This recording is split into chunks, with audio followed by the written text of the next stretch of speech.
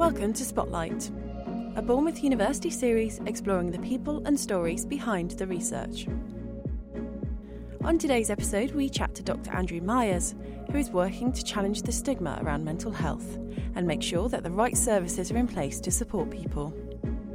This has included raising awareness of the need for new fathers to receive support and information around mental health, both to assist their partners and to deal with the changes around having a new baby that can impact their own mental health. But the work is far from over, as Andrew told me. I think, yes, there is a stigma. It's most certainly getting better than it was maybe even 5 to 10 years ago, but it's still there. And I think the problem is it's an unseen disability or life challenge, for the want of a better word. And I think people often struggle to see how someone could be struggling with their own mental health. So someone who might be able to regulate their mood, rarely get problems with anxiety, don't often get problems with the way in which they're thinking. They don't quite understand that other people can feel that way. And when they do, the perception is, well, why can't I just stop thinking that way? And if only it was that simple. And of course, then what happens is a person who's going through these are already feeling very vulnerable about the way they're feeling and thinking. And then they see all this public perception and media perception and the stigma, and that they're then perceived as weak and should be able to sort themselves out. They're less likely to come forward and talk about these things for fear of being further judged, and therefore don't seek the help that they need, and it escalates into poorer problems. So it really is quite a huge issue. And is there anything people can do then to help break down that stigma, or maybe support people who they know who are struggling with their mental health? Absolutely. I think what we've been doing in recent years is making it okay not to be okay. We've been encouraging people to come forward and talk about their mental health in a way that they haven't done before, and kind of normalising that, you know, there's no health, no physical health without mental health, and those things very much go together. And I think if you knew someone who you thought might be struggling, encourage them to talk, ask if they're okay, and if they say, yeah, I'm okay, ask again, because often it's not the first answer, it's that second answer, and then they might say, well, actually, I am struggling a bit, but I didn't really know whether I could talk about it, and they absolutely can talk about it. And is there anything people can do to boost their own mental health or well-being if they are struggling? There are many ways. I think we can take it back to perhaps like prevention measures. We all have mental health, every single one of us, and whether we struggle with that or whether we're able to cope from day to day is another matter. But what we can do to boost our own mental health is do those things, if you like, to encourage us to lead a more mentally healthy life. So it could be like making sure you get regular sleep, taking exercise, getting out into the open air, talking to people. We say things like giving. What we mean by giving is do something for someone else. Try and maintain those things on a daily basis that are likely to boost your own mental health. However, if you then think you are beginning to struggle, if you feel that your mood is fluctuating in a way that is causing you problems with your relationships, your work, or any other aspect of your life, or you're feeling deeply anxious about something, or you're struggling in any other way, don't be afraid to come forward to ask for that help, because that is the first step to being able to find that help. It might not necessarily mean that you've got to go and see a GP and get some medication or go and have some kind of psychological therapy. That might be an option, but it might also be, well, hey, look, actually, we can sort this relatively quickly by getting you to do this. But until you come forward and seek that help, we can't get you on that road to recovery. And do you think there's the resource and financial investment that's needed for mental health services? Are they getting the same sort of attention and priority as physical health? I think if you ask the government, they would say that they're investing in mental health in a way they never have done before. And they would say that, wouldn't they? And whilst we welcome the investment there has been, a lot of that's been down to the campaigning that we've been doing, that we've been urging successive governments that they need to be spending more money, and they have been doing so.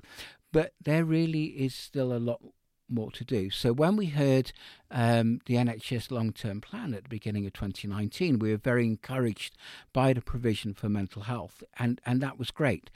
And there will be more investment, but a lot of what that focuses on is those NHS services, if you like, the psychiatric hospitals, the psychological therapies, those people who might be struggling or have the slightly more severe examples of mental health problems. What we're still not seeing is on-the-ground support through the third sector, through charities, through local authorities, that helps people with their day-to-day mental health. Those people who might not need those intensive interventions but would need some kind of peer support, talking groups, befriending, whatever it might be, just to make sure that they don't escalate into something worse. And one area you're particularly passionate about is perinatal mental health. So what exactly does that mean, and what sort of issues might affect people throughout the kind of maternity process? It's a very loose term, and it's important we use that, because all too often when we talk about typically a mother's mental health, we think of postnatal depression. And that really is just the tip of the iceberg. Perinatal mental health talks about the period of pregnancy through to the child's at least their second birthday. And in some cases, we're actually talking about perinatal mental health even in pregnancy planning. So it covers that entire period where it might be affecting the interaction with the child. And we also need to make sure we're very clear here that we're not just talking about the mothers, although that's where most of our work goes. It's also about the fathers too, and other partners. So it's not necessarily the typical mother-father relationship. It could be same-sex partners too. And this is really important. People often ask me, why do we even need terms like postnatal depression, perinatal mental health? Isn't it just mental health, but for a mother or for a father? Why is that any different to any other adult? Well, it's different for very many reasons indeed. Quite apart from anything else, there is an additional person in that room. There is the child.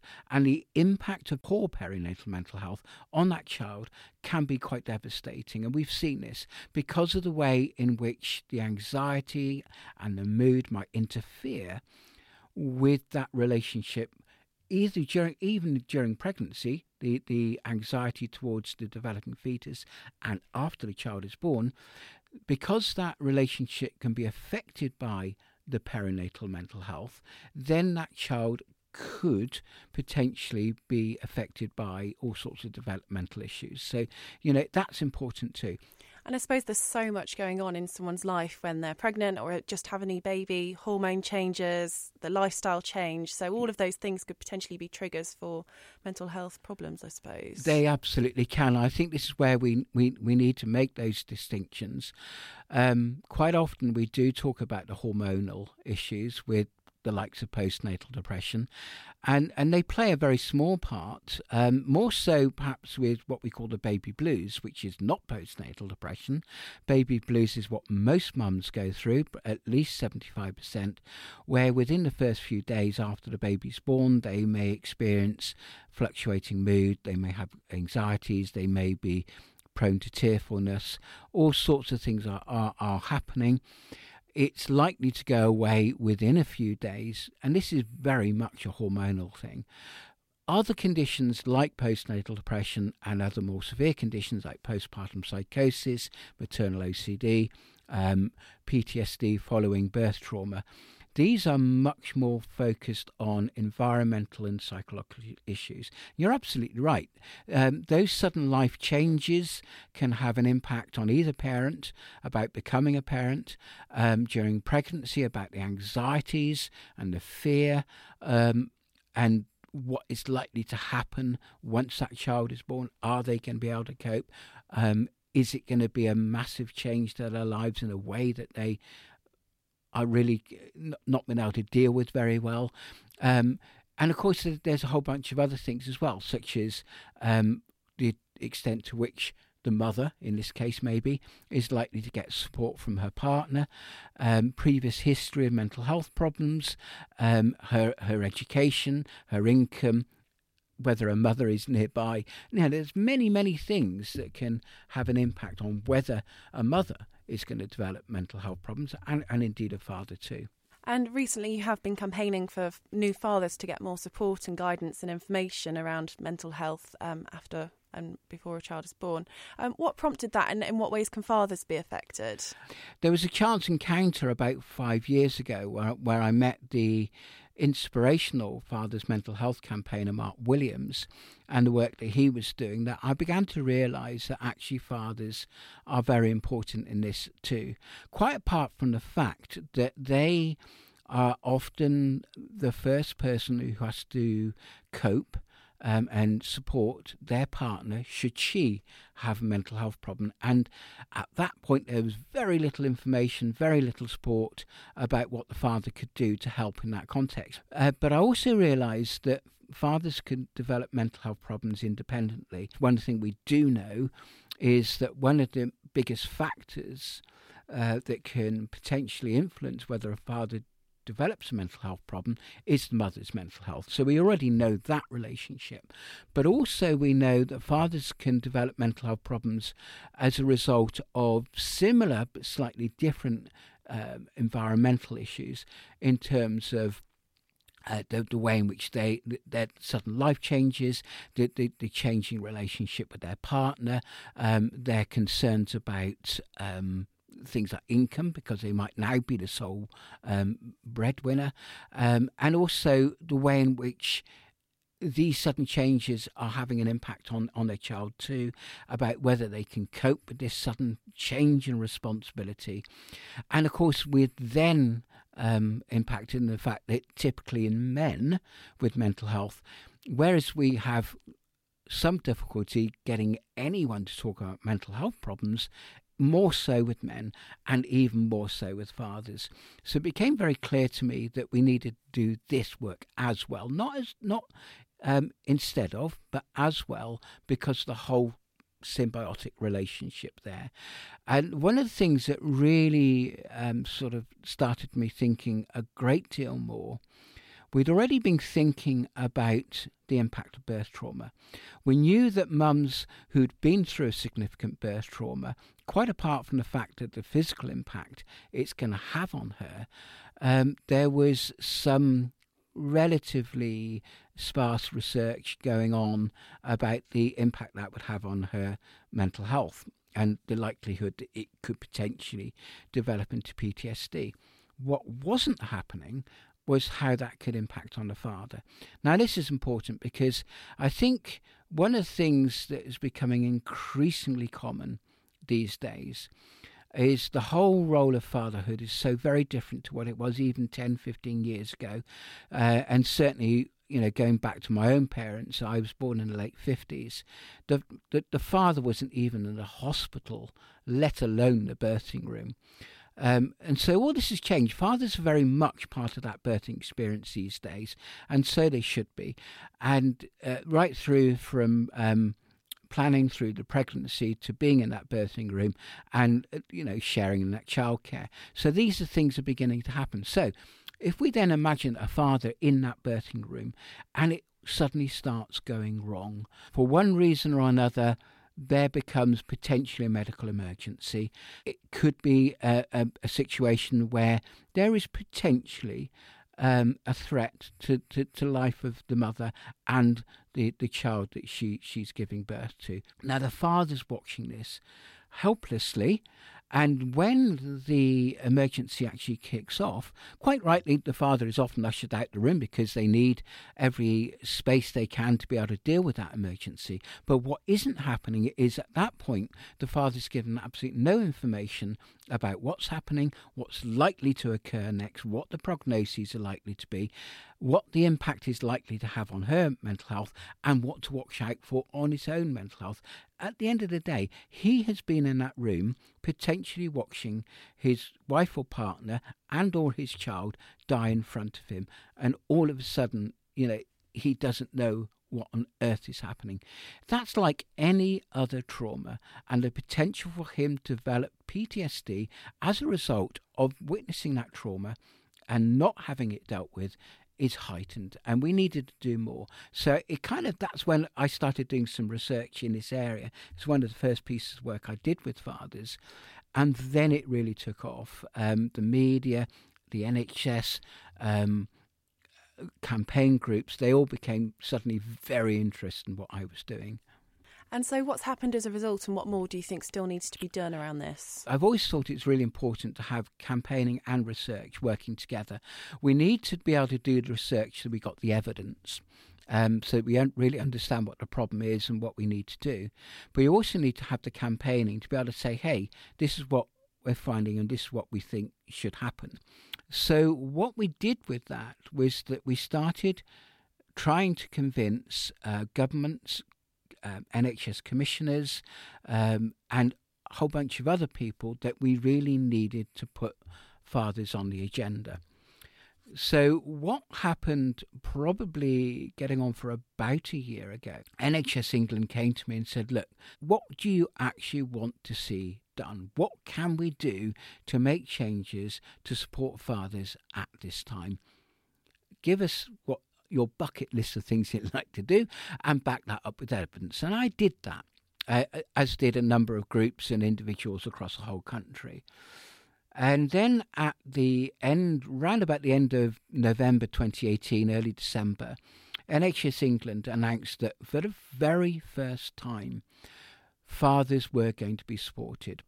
And this was great news. So what they announced was that in the cases where a mother had been referred to perinatal mental health services, whether that be a mother and baby unit or community psychiatric help for a perinatal mental illness, the fathers would be screened too.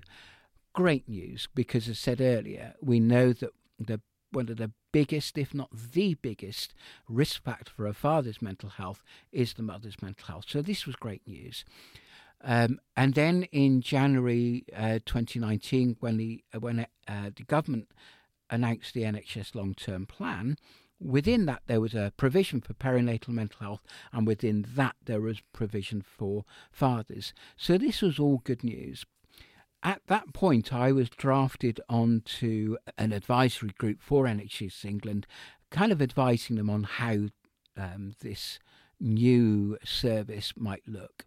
And so that was good news too. But what became increasingly clear is, for me in any case, was whilst we welcomed the support that they had to screen the fathers in that way, it was still missing a number of tricks. It was not picking up the fathers who could have developed these mental health problems regardless of whether the mother was ill, so we'd missed those. And also it was very NHS sort of secondary care focus of psychiatric intervention or psychological intervention, where it was still missing, what about these dads who just aren't coping with the day-to-day stuff? We need more support within the community. So I've been pushing very hard to make sure that that happens too. And how does it feel, kind of knowing that the research that you've done and the evidence you've gained is actually helping people and making a difference? Sometimes it's quite overwhelming, but I think when I then sit down and actually think, goodness, this is also actually making a difference to people's lives, it's very humbling. And I think not only that, the research that I used for those NHS changes was work that my students did in their psychology degree in the final year of that degree. They did the data collection, they did the hard work, with obviously with my support and my expertise informing on that, but it was their data that was put forward. So for them to then realise that their data had been used to make changes to NHS policy and practice was just phenomenal for them. And now we're writing up that research, and we're looking to publish that research. They will also be authors on that research, which is lovely. And so what's next for you then? Are there any areas where you feel more work is needed? There are always more areas that we need to work on, and I don't want to lose the focus on the mums. So we're going to be doing a lot more work on the impact of birth trauma, for instance. Yes, we need to do more work with fathers, but if we look at the birth trauma work again, for instance, we want to start doing some work on same-sex partners, particularly if for instance, if you've got a lesbian couple, they both decide that they would like a child, and one of those partners is going to actually give birth to a child. Her partner is going to be in that birthing room, and if it all goes wrong, what support is she getting? So we need to be looking at that. We need to be looking at more work about the ongoing impact of all perinatal mental health, the impact it has on that child, and what we can do to support all that kind of work.